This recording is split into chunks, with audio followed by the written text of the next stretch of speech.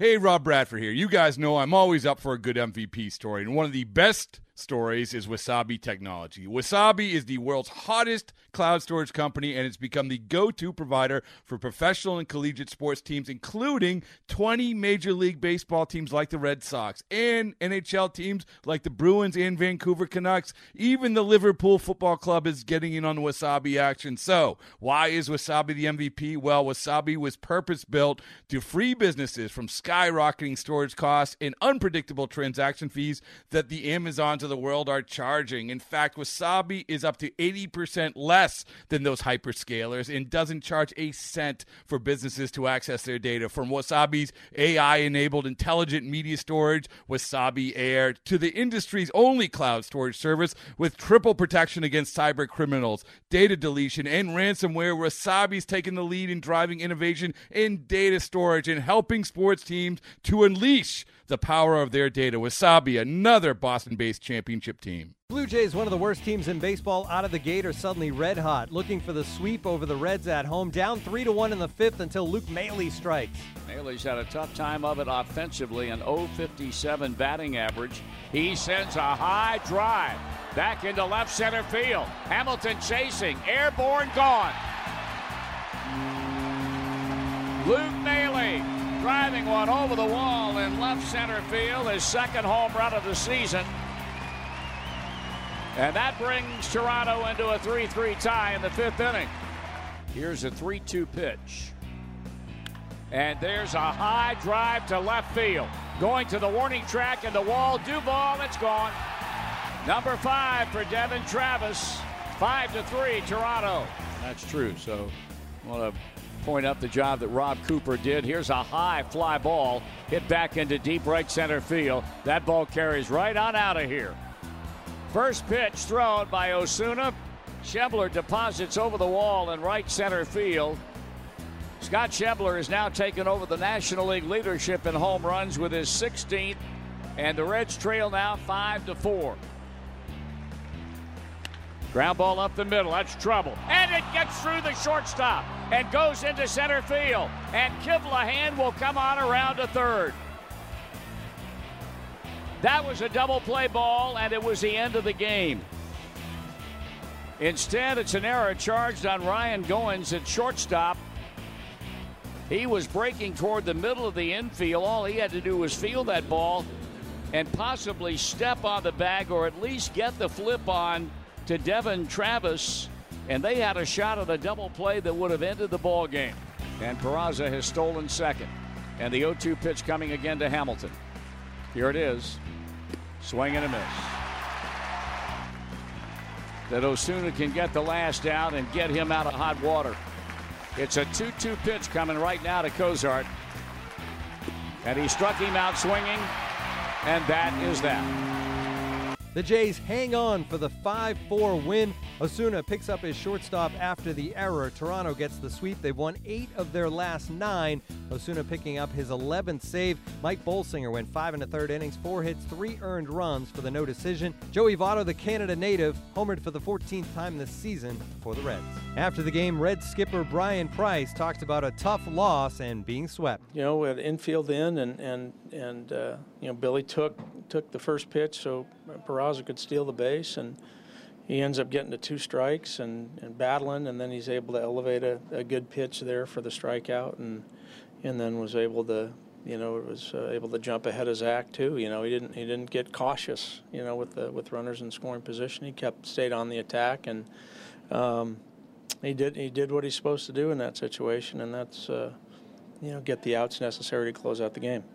Your bullpen has been so good overall. The ebbs and flow of a major league season, unfortunately, back-to-back days, they get you late with the home run ball. Yeah, we had a hard time keeping them in the ballpark, you know, this series. They hit some, you know, they hit a lot of home runs, and with the exception of game 1 where they had 20-plus hits, you know, a lot of their offense in games 2 and 3 were driven by, you know, the home run ball. And that was unfortunately just the case. You know, I mean, there's not a whole lot else to say other than, you know, when they needed that big homer, you know, in this series, they got it. And they got it late in the game against some of our, you know, better bullpen guys. Your impressions of what Tim Adelman gave you today? Well, I thought he was cautious early, and I thought he made a great adjustment to start to attack the zone. He was behind everybody early. He was throwing a lot of pitches. It looked to be a very cautious approach.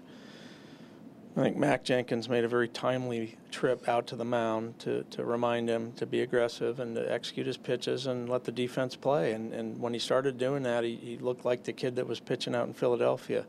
And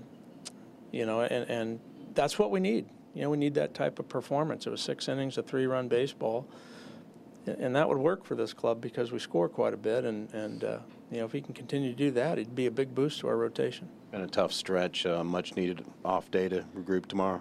Yeah, probably so. Just because of the travel more than anything. We had the long day in Cleveland with the rain out, sitting around waiting for buses and flights and things of that nature.